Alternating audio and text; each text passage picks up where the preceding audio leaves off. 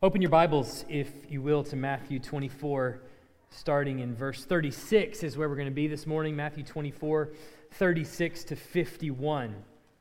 Matthew 24, 36 to 51. Of the many things that are on my wife's list of concerns, and I'm going to say all this because she's not here this morning. She's in Texas, so if you tell her I said this, I'm going to deny, okay? Of the many things that are on her list of concerns, few things rank quite as high as the flowers in her flower bed. I will have you know. My wife has something of a green thumb, and she invests a lot of time in plants and flowers.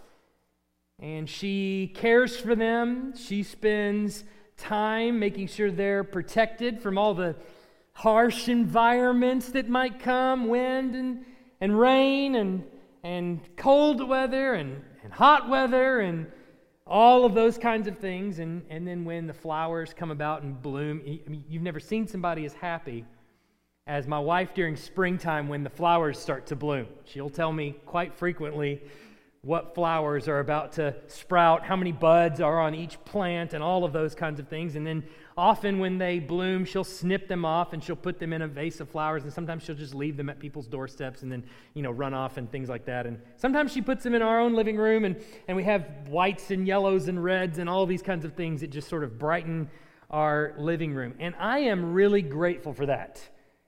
The Lord has gifted her with the gift of adornment, and she can I don't know if that's a spiritual gift, but I guess it is, because she definitely has it, and she can brighten up any room and any place where she goes. And our house, our flower bed, our whole front yard is really blessed by that gift of adornment that she has.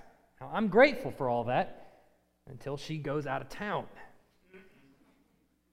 And I have to take up the list of her concerns for the flowers. I don't have that kind of concern. She studies weather forecasts copiously. She knows what the weather is going to be weeks in advance. The weatherman doesn't even know what the weather is going to be weeks in advance. She'll tell me, next year, the weather is supposed to be really bad for the petunias. I don't even think we have petunias, but whatever it is, the weather's going to be really bad. See, rain is not just rain for her. Rain is God's fertilizer. But too hard rain is not good. Too light rain is not enough. It's just the right amount of rain. Cold weather is not just put on a jacket for her. It's the Grim Reaper for her flower bed. You have to know. Before she left town, she put stakes in the flower bed that are really tall. And she left me with strict instructions on Wednesday, when the temperature drops below 40 degrees, you need to take the frost cloth out there and you need to put it on top of these stakes that will perfectly cover. You need to take the chip clips and you need to chip clip the frost cloth all the way to these stakes. But don't just drag the frost cloth over the stakes. You have to fan it like a blanket over the stakes because you could injure the plants. So I'm out there like an idiot in my front yard fanning this frost cloth over the plants, putting the chip clips on there. If you looked closely, you'd say, is it chip clips? And bricks actually hold it down just in case it got so windy that the frost cloth goes away. What she understands, which often escapes someone with a black thumb like me, is that in order to produce a beautiful arrangement in the flower bed, it takes cultivation. Constant cultivation. There are no holidays. There are no breaks. There are no vacations. When we leave out of town, we have to appoint someone in charge of the flower beds. And I'm sorry for the instructions that she gives you, because I know I'm there with you.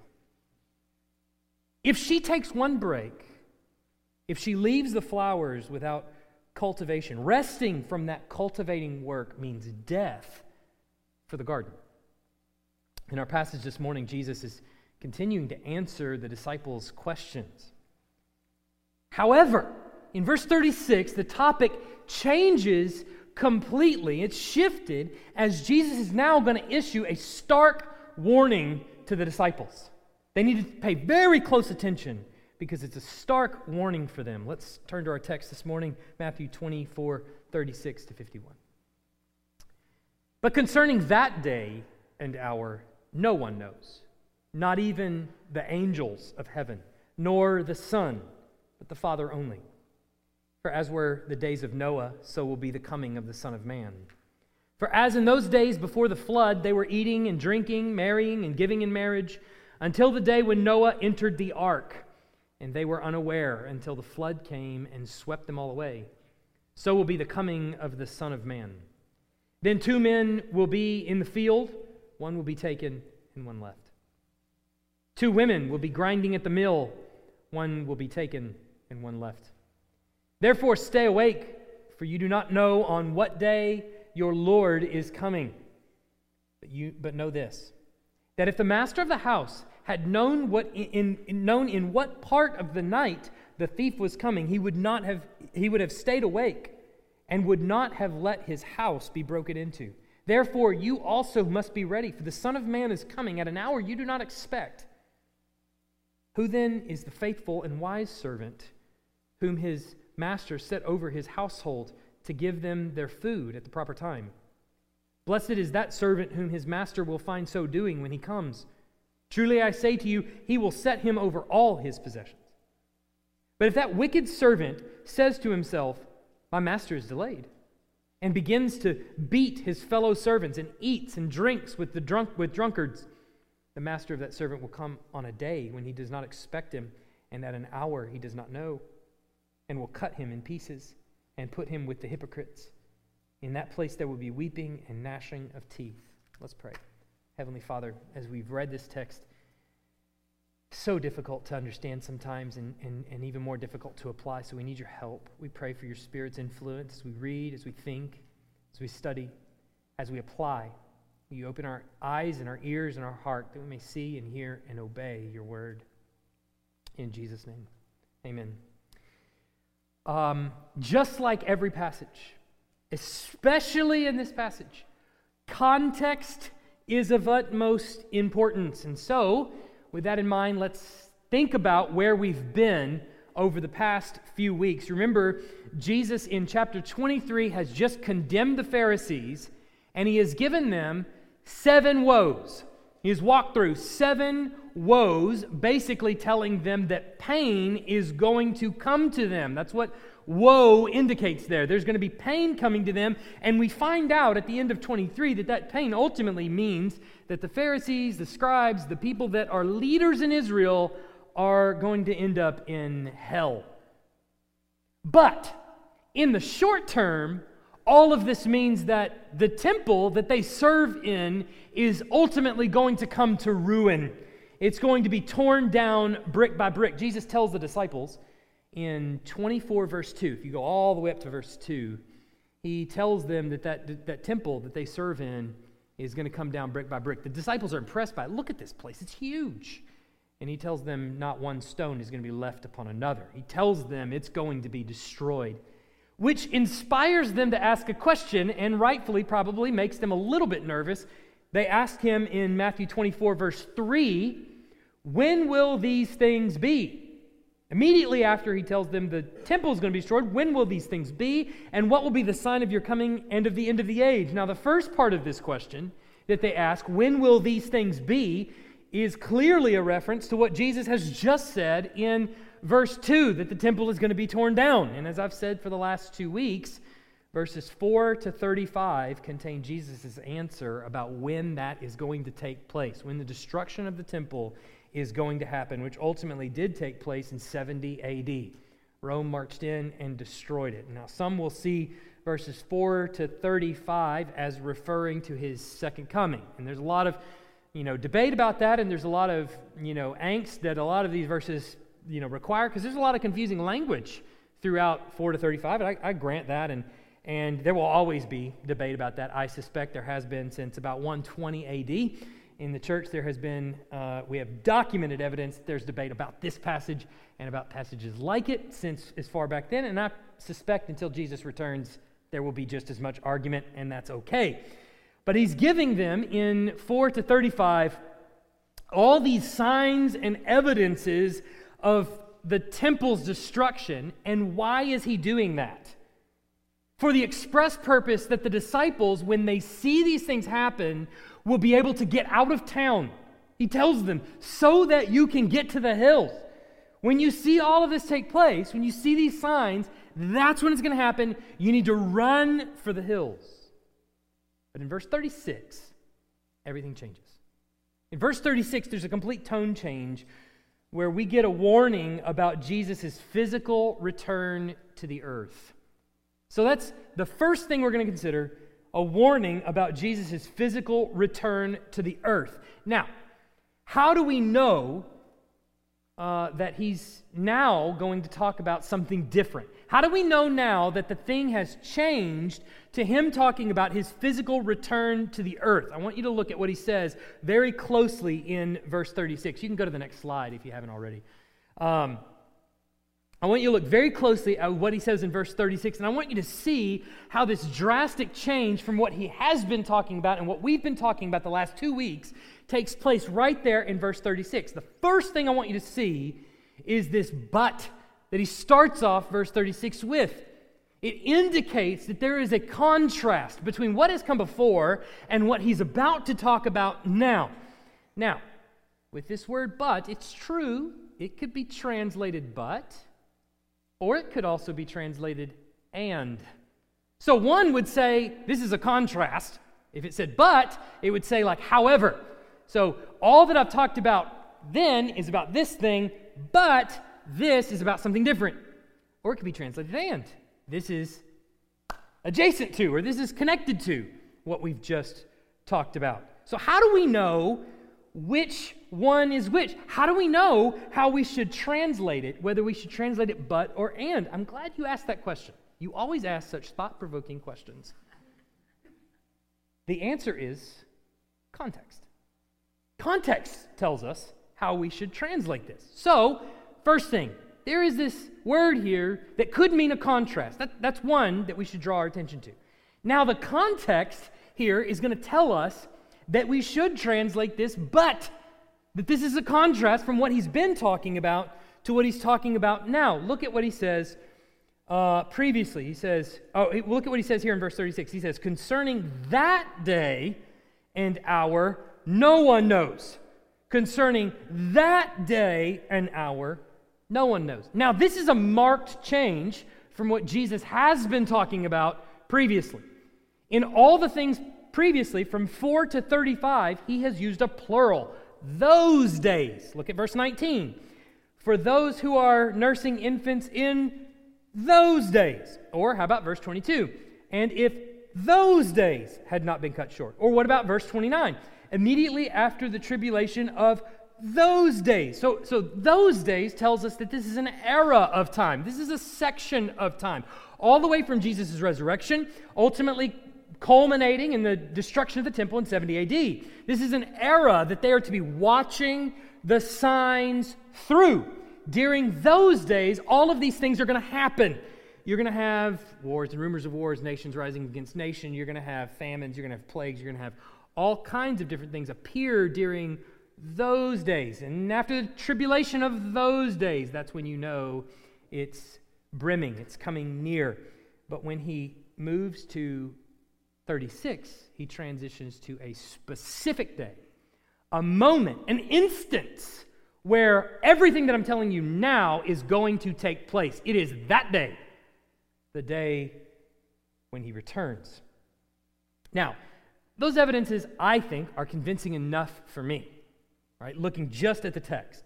However, there is perhaps nothing more convincing than the tonal change that takes place from verse 36 on. Listen to what he says, or read it, actually, there in your text. But concerning that day and hour, specific amount of time, no one knows, not even the angels of heaven, nor the Son, but the Father only. Now, if you just take a moment to reflect on what he has just said in 36, and the tonal change that takes place there in verse 36, and reflect on those words, I think you might agree that it's marked with a difference from what we've been reading for the past 2 weeks. As an example, in those days, verses 4 to 35, he says, many will come. He says, they will. He says, you will hear. Nation will rise. When you see the abomination of desolation, you know that's going to happen immediately after the tribulation of those days. All warnings. All of these are certainties that Jesus knows concerning the day and the hour that the temple is going to be destroyed. And he's telling them this so that they too will know why. So that they can be prepared for it, so that when judgment comes upon the nation of Israel, and specifically the city of Jerusalem, they can run for the hills, that they wouldn't be caught up in it. And the reason he doesn't want them to be caught up in it is because judgment isn't coming upon them. Why? Because they have seen the Messiah and they have believed in him. But the nation of Israel on the whole, specifically the city of Jerusalem, has rejected him, and for that, judgment is coming. Do not be swept up in this. Leave before that day gets there. I'm going to give you all the signs so that you know the exact moment that it is taking place. You know the day and the hour that that is going to take place. However, none of those certainties could he point to if he didn't know the day or the hour the temple was going to be destroyed. Which tells us that now he's talking about something different. All of these tell us that now he's talking about a different time that's in the disciples' future, and I believe still in our future when he returns for good and establishes his question. I think this, starting in verse 36, going all the way to the end, is part of the answer to the second part of their question, which is, what will be the sign of your coming and of the end of the age? He says, well, concerning that day and that hour, no one knows. Not the angels, not the Son of Man, or actually he says the Son. No one knows when that day is going to be. Now you might be intrigued. Jesus doesn't know. Well, this is part of his submission to the Father. I believe that's what's going on here. There's a lot of debate about what that exactly is, but I think this is part of his submission to the Father, that he is choosing not to know that day. And essentially, he's underscoring the fact that the Father is going to determine, and I'm going to go. That's what's going to happen. So first, Jesus says about his return that unlike the destruction of the temple, which has all these signs that precede it, all these different wonders and different things that are going to take place that all precede it so that you will know the exact time, my return, no one knows. Not me, not the angels. That is for the Father only to know. You don't need the signs, in other words. And then he says, instead of signs leading up to it, it's going to be quite the opposite. Instead of the signs leading up to it, what's going to happen? Look at verse 38. Things are going to be like the days of Noah. He says that in verse 38, it's going to be like Noah's day when he returns. He's going to say the people are going to be eating and drinking, marrying, and being given in marriage. So basically, it's going to be the same thing as was the days of Noah. So is going to be the return. They're parallel to each other. Just like in those days, people are just going to be going about life as normal. There's going to be nothing particularly obvious that would point you in the direction, it's happening now. It's about to happen. Nope. Now further, let me ask this question. I want you to just take a look at verse 38. I want you to look really hard at it. Study it really closely. Who is the they in verse 38? Who is the they that's standing there in verse 38? They were eating, he says. Who is the they there that are eating and drinking and being given in marriage and marrying and all that kind of stuff? Is it Noah and his family? No, it's not Noah and his family. Noah and his family are not eating and drinking and marrying and giving in marriage. They know the flood's about to come. They're building a yacht. And they're getting ready to enter it. The trivial things of life, the ordinary mundane day-to-day, is not what they're concerned with. They're concerned with those flecks of raindrops that keep hitting the sidewalk. We got to hurry up, got to finish, put those nails in. so that they enter the ark. The they there is everyone except for Noah's family, right? It's all the others. They were going about their normal lives, and he says until, in verse 38, until the day when Noah entered the ark. So there's Noah, and then there's everyone else. Noah entered the ark. And then in verse 39, they were unaware until the flood came and swept them all away. Noah was swept away? No. The people outside the ark were swept away. Where were they swept? To death. That's where they were swept. It was the wicked people that were swept away. Now, why do I make a big point of that? Because Jesus is making a parallel between Noah's day and his return. Look at verse 40. Then 2 men will be in the field. One will be taken and one left. Now, the one taken in this verse is going to be swept away as in the days of Noah. Where are they taken? Thrown into hell. The one taken is not the righteous in this parallel that Jesus is making here. The one taken is being swept away and thrown into hell. And how do we know that? Well, one, because of the parallel that he just drew with Noah. But then the second is because at the very end of this passage, he makes another exact same parallel with 2 servants whom the master comes back and finds going about their day. And he says in verse 51, in 50 and 51, that he comes back at an hour they don't expect. He cuts them up and he throws them into hell, where there's going to be weeping and gnashing of teeth. So the point that he's just made to them is that the return of Jesus is going to be swift. It's going to be quick. You're not going to expect it. It's going to come like a lightning bolt out of the sky. No one is going to be expecting it. You can't look for signs. You can't look for wars and rumors of wars.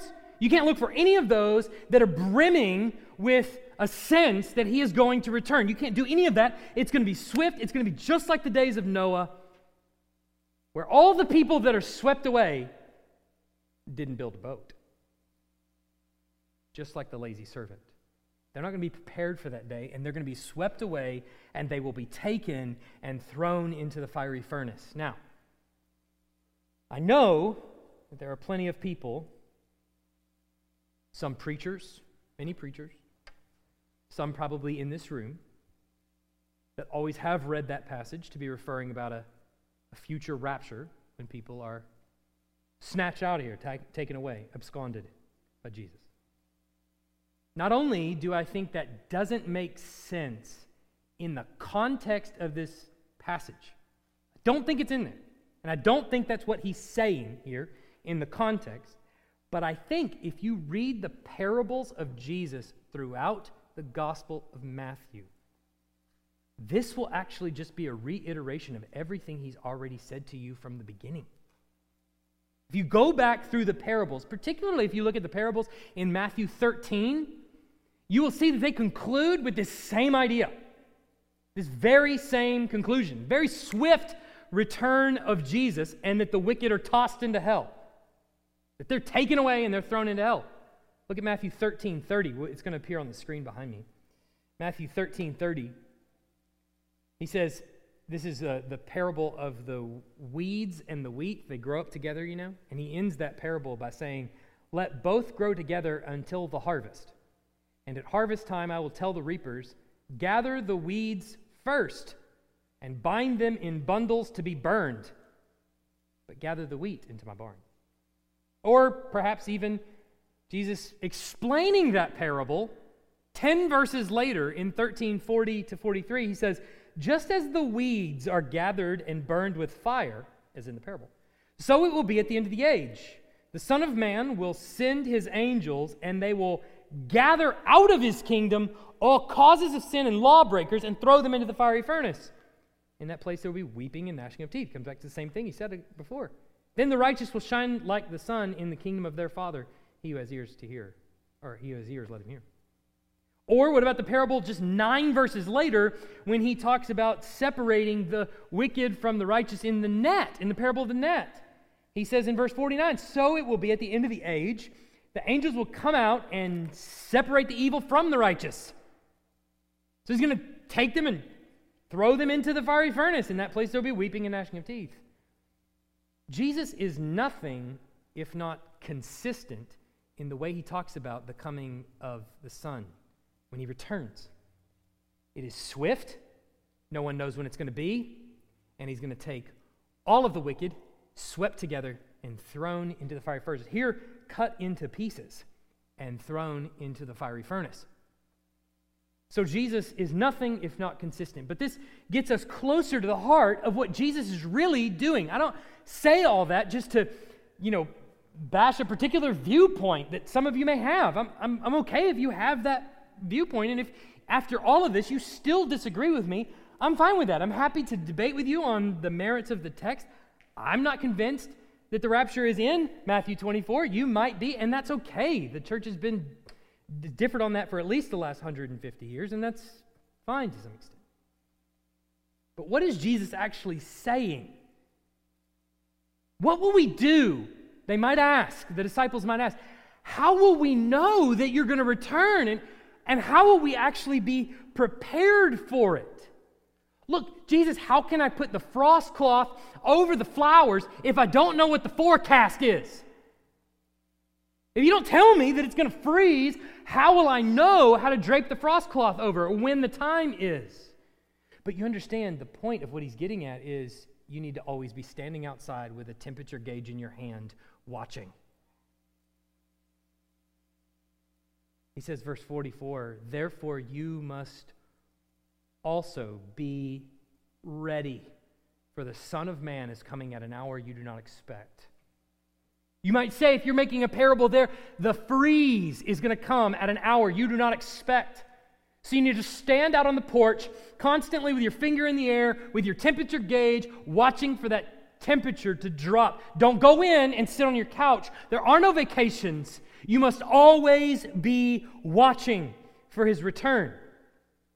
Just as he says in 42 to 44, just as the homeowner has to be ready at all times for the thief to come, he cannot take a break. He always has to be watching so that he knows what hour the thief appears. So you must also be ready. So it brings up another good question that you're going to ask. What does it mean to be ready? I told you, you always ask such good questions. Jesus is going to answer that as he explains to us the second thing that I want us to see, the consequences of our preparedness. He's going to explain what that means in sort of a parable, if you will. So in addition to this parable that he's going to give us from 45 to 51, he's going to give us 2 more parables that we're going to cover in the next 2 weeks that demonstrate a very similar thing, how to be ready. What he means by being ready as a disciple. So first, let's look at verse 45 all the way to 47. Who then is the faithful and wise servant whom his master has set over his household to give them their food at the proper time? Blessed is that servant whom his master will find so doing when he comes. Truly I say to you, he will set him over all his possessions. So the master leaves, and with it he leaves a list of chores. And he leaves for an unspecified amount of time. And he leaves all of his servants in charge to take care of his household. That is to feed his family. And that is to take care of all the affairs of his household. Any chores that might be left for him to do. And the servants that he leaves behind to do this, there is a portion of them that are wise and a portion of them that are wicked as they respond to their master's disappearance. And so the wise servant, what does he do? Well, he goes about doing that which the master had left him to do. So the reward that he gets is what? Rest? No. More work. The reward that he gets for his faithfulness is that the Lord gives him more responsibility, puts him over more. Gets us back to, remember, Genesis 1, what were we put here to do? We were put here to work. Now work makes us tired and we think it's a bad thing, but it's not. Fruitful, faithful work means that you get restored to that garden picture where you work again in the kingdom of your Father. So now let's translate this parable into a warning for his disciples. Remember, he's warning them to be ready, and he gives them this parable. Jesus has already given them hints about before, like in Matthew 18, about what the church is going to be and what the disciples' role in the church is going to be, what sort of leaders they're going to be, and what their responsibilities to the sheep and to all the people that are around them are really going to be. And he's building their roles in the church and teaching them what their responsibilities are. But he's also going to commission them at the end of the book. A passage that I'm pretty sure almost everyone in here is going to be familiar with, the Great Commission. Yes? You're familiar with this passage? Yeah, of course, right? We are sometimes called Southern Baptists, and we're sometimes called Great Commission Baptists. So we should be familiar with this. I'm just going to read it just in case we're not. Matthew 28, 18 to 20. All authority in heaven and earth is given to me. Go therefore and make disciples of all nations, baptizing them in the name of the Father, and Son, and the Holy Spirit, teaching them to observe all that I have commanded you. And behold, I'm with you always to the end of the age. That is affectionately referred to as the Great Commission. Now, why is it called the Great Commission? Because this is how the Gospel of Matthew ends. This is the responsibility that he has placed on the disciples there at the end of Matthew. And we see that as being placed upon all of us. So essentially, this is the work that he has left his disciples to do in his absence. So Matthew 28, 18 to 20 is not just closing out the book of Matthew. Matthew 28, 18 and following is reaching its tentacles all the way back through the entire book, but particularly wrapping itself around chapter 24, verse 44, and it's as if Jesus is saying to them through this parable, do you remember when I said to you, be ready? Always be ready. Do you remember how the wise servant responded to the master's absence? What being ready meant for that servant. It meant that he began doing what I had left him to do, what the master had left him to do. This, Matthew 28, 18 and following, this is how you stay ready. This is what I'm leaving you to do. This is your commission. This is your responsibility. This is how you go about doing what I've appointed you to do. This is how a servant of God stays ready. The Great Commission is like a giant suitcase into which so many things are packed. First of all, your own obedience to the Lord's commands are packed in there so that you can teach others to observe them as well. He says that in the Great Commission, teaching them to observe all that I've commanded you. Your own obedience is packed in there. Your own heart of faith is packed in there. Why? So that you can disciple others in faith, sharing the gospel or whatever. Your own participation in membership in the local church is also in there, through which disciples that you evangelize are being baptized. That's also in there. Your own growing in understanding of the Lord's commands so that you can teach others in the Scriptures of what they actually mean. How can you teach the Scriptures if you don't know the Scriptures yourself? Well, your own growth in knowing the Scriptures, it's in there. All of this is actually packed into the Great Commission. You normally just read it as evangelizing. It's not just evangelizing. It's all of the things. It's all summed up in the Great Commission. It's the definition of what it means to be ready. It's not setting dates on your calendar. You know that? It's not setting dates on your calendar. It's not looking around for signs. It's not looking through the Scriptures to observe see if you can figure out and crack the Omega code so you can see when he might actually return, circling the date on your calendar because of the math that you've just calculated, and going to some mountain somewhere so that you can be ready for his return. Do you know that that's actually disobedience to what he's saying here? That's actually unreadiness. Now, they depict that as readiness. That looks to us, they are the pinnacle of readiness. They're the definition of readiness because they've got dates circled on their calendars because they're looking to the sky for Jesus to come back. Remember what happens to the disciples at the beginning of Acts when they're looking to the sky for Jesus' return? Now, God is very merciful to them in that moment. He sends them an angel to go, what are you doing looking at the sky? Go about doing the work that I've set you here to do. It's obvious that is disobedience to the command, masquerading the whole time as obedience. Notice that the faithful servant in this parable doesn't sit on a bench looking out the window waiting for his master to come walking down the aisle. Instead, he's working. That's not readiness. Both servants are actually going to be surprised when their master walks through the door. Both servants are going to be. The wicked servant, though, is going to be surprised because he didn't expect him to come, and now he's got to, hurry to make it look like he's busy doing the work that he told him to do at the beginning. The faithful servant is going to be doing the chores. Master could come back at any moment, and I'm surprised to see him, but I'm actually joyful to see him return. You know why? Because I want him to see the return on investment that he made in me, the servant. That's what I want him to see. That the work he put me here to do by the Spirit's power has produced fruit. And Jesus, I want you to see the fruit.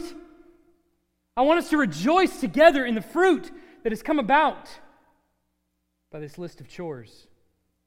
And his reward is more work, which the servant that was busy at work is happy to do. The wicked servant, however, is the one that thinks that the delay of the master is an excuse for laziness. I don't have to do this. Who knows when he's going to come back? He goes gets drunk with all the drunkards and has a big time, parties it up. There are plenty in our world today that have been lulled to sleep by 2,000 years of Christ's absence. The master has walked down the road and he has gone to a far country, and we have no word of when he's coming back. And so far, it's been near 2,000 years since his resurrection, and there are plenty in the churches all across the world that have been lulled to sleep by his absence. Jesus hasn't returned. And on top of all that, along with his absence, there are so many venues of entertainment that have taken his place. There's new shows released on Netflix every single week. Do you know that? Every single week. New shows released on Netflix. There are endless amounts of things to be entertained by day in and day out. We're not short on any of those. On top of that, your work week or school week or whatever bleeds into the weekend, then bleeds into the next week. Before long, you're constantly working. Those numbers aren't going to crunch themselves. I mean, let's be honest. Before long, when your pastor stands up in front of you and says, I'd like y'all to show up at 9:15, where we're going to come together and we're going to be educated on the Scriptures. We're just going to study the Bible. Or Sunday school classes that are meeting, Gladys Moffat and Liz Carden, classes that are meeting right now, studying the Bible. We open those up and I tell you, I want you to be here at 9:15. Where we're going to grow in our understanding of the Word. And then on top of that, hang around from 10:30 to 12-ish, emphasis on the ish, where we're going to open the text and we're going to sing, we're going to pray, I'm going to read the text, we're all going to read the text, we're going to read it together, I'm going to preach. And you're thinking, you want me to come here to this campus for near 3 hours and study the Bible? So boring. Now, you'll happily sit through an Alabama game for 3 hours. Or,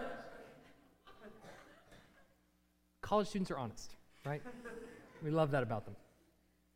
You'll happily sit through that game for 3 hours. Or if it's two teams that are not yours, we want to see Alabama blow out everybody. That's true. But if it's two teams that are not yours, A&M, LSU, a couple years ago, 7 overtimes, bleeding into the next day. It's past midnight, and you're bleary-eyed watching the TV. I've been invested in this game for 5 hours. I'm not going to turn it off now. I got to see what happens. Some of you have been praying for overtime. More of this game is better. 5 hours of entertainment without batting an eye. 3 hours of studying the Bible? That is crazy. Don't you know I got a roast in the oven? I want to warn you. The Master is going to come at an hour you do not expect. And I promise you, when you see him return, 3 hours a week, 5 hours a week, 15 hours a week is going to feel like not enough for what you're seeing. Would you think about that for just a second? Because that changes every decision you ever make from here on out. Imagine when the sky opens up and before the entire world, Jesus Christ is revealed. Some people are going to be very upset by that. Some people are going to be elated. The ones that are working are going to be elated. But everybody is going to feel like, man, that hour and a half in worship, that was not enough for what I'm seeing. That hour of Bible study, that midweek Wednesday where we were attempting to be educated, it didn't even touch the hem of the garment for what is standing before me right now. I can't even wrap my mind around this. What am I seeing? Listen, we believe in the imminence of the return of Christ. Do you know what that means? That means that it could happen at any moment. Not that we'll be sucked out of here. That's not what I think he's saying. This is saying that any minute this could all be over. Every single bit of it. And if you're here right now and you're struggling with a heart that is divided by sin, maybe even diving headlong into sin, maybe you've even stopped really caring about your own spiritual growth or development. Mentally, you might be saying, I believe in Jesus, but you give him nothing of your time and energy and growing in understanding and learning. You have no desire, maybe even, to share the gospel, or you think maybe that would be nice, but I don't ever do it and I don't ever really make time to do it or anything like that. You never make time in your schedule to actually make disciples like he has appointed you to do. You don't make any time in your schedule to grow as a disciple of Christ. Not to just understand more of the Bible itself. I want to warn you that you're in dangerous territory. I mean real danger. Real, true danger. It betrays a heart that is not going to be excited when you see the return, but is going to quickly run to the closet to try to grab the vacuum. Because in his absence, he just didn't care. What does it mean? First, before I say that, I want you to be reminded of what the gospel really is. There is good news that even in that heart of apathy, Christ died for that too. This is the demonstration of God's love for you. That he knows your heart is not going to be always maximally satisfied with him. That sometimes in his absence, you're really going to want to take a break and just sit on the couch and veg out. That's the fickleness of the human heart, and he knows that about you. And Christ died for that too. And in that is the love of God demonstrated for us. That he took out his wrath on his Son and not on you. So you can come forward in faith and trust that even in the fickleness of my own heart, which I struggle with week in and week out, Christ died for that. I can confess it, I can own it, and I can move on. But I think there are two big things that I want to wrestle with this morning. I want you to think about. What does it mean, first, to be a Great Commission church? What does it mean to be a church that is enthralled with the Great Commission? That is a gospel-sharing, evangelizing, missionally focused church. Most churches in America translate that to, we give a lot of money to missions. Do you know that you are outsourcing the job Christ put you here to do? You're paying for it. Now, the person you're sending money to, they are doing it. Presumably, they're sharing the gospel with people, but you're outsourcing it. That's not to say we shouldn't be faithful with our money, but a Great Commission church is one where each member takes the Great Commission upon his own shoulders to do it himself. I want to make disciples. I want to evangelize the lost. I want to teach them to observe all that He's commanded us. That's a Great Commission church. One that doesn't just give, but goes. You don't have to go to Africa. You don't have to go to the furthest reaches of America, where it's pretty dark. You don't have to go overseas at all. You can actually have your neighbor in your house who's de-churched, perhaps doesn't even believe the gospel, on Sunday mornings is just getting ready to watch football. You can have them over for dinner. And you can begin opening the conversations of the gospel. Where do you go to church? Oh, why don't you go to church? These are the seeds that begin the gospel sharing process. You can have an immature Christian over to your house or meet them at a coffee shop to teach them how to observe all that He has commanded us to do. You can do that. And it's your responsibility to do it. If you don't do it, you're not ready. You're not going about doing the work that He's left you here to do.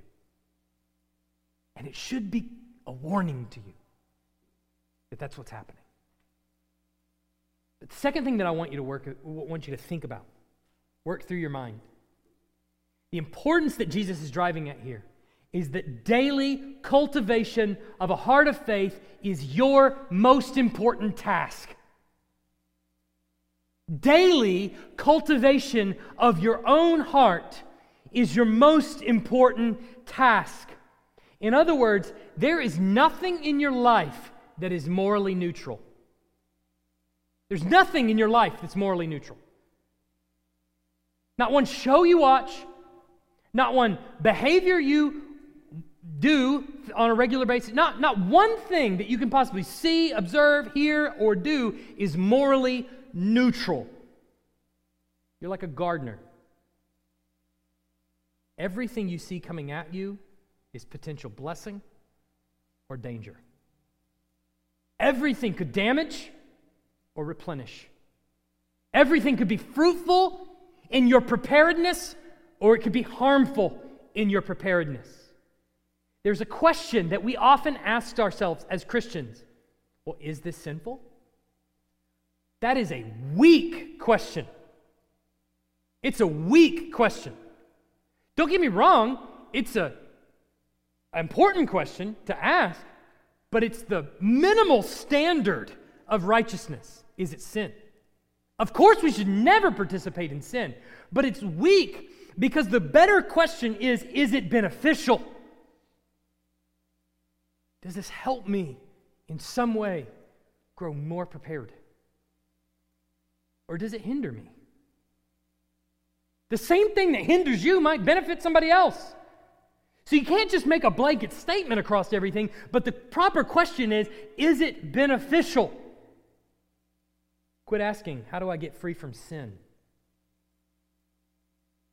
How do I stop struggling with this sin? I wish I could just stop with this sin. Instead, think, how can I pursue Christ with such force that I don't even have time to be enslaved by sin? How can I, from the moment I wake up until the moment I go to sleep at night, pursue Christ with such force that I have no time for sin? Another way I've heard that stated is, be so busy doing, you don't have time to don't. How do I pursue Christ with such force? It takes daily cultivation. There are no holidays. There are no breaks. Holidays from cultivation means death for your soul. Let's pray. Heavenly Father, thank you for this time that we can spend together in your word, and I pray for the effect of your word to hit the hearts of your people. And I pray for the Spirit's impact here. There's nothing I can do to convict anybody in this room. But I know your Spirit moves amongst your people. The Spirit does move among us. I know that he is with us. And I pray that as he holds forever those he loves, that he will also impact us and convict us and move us into righteousness. That we would be found doing upon his return. In Jesus' name, amen.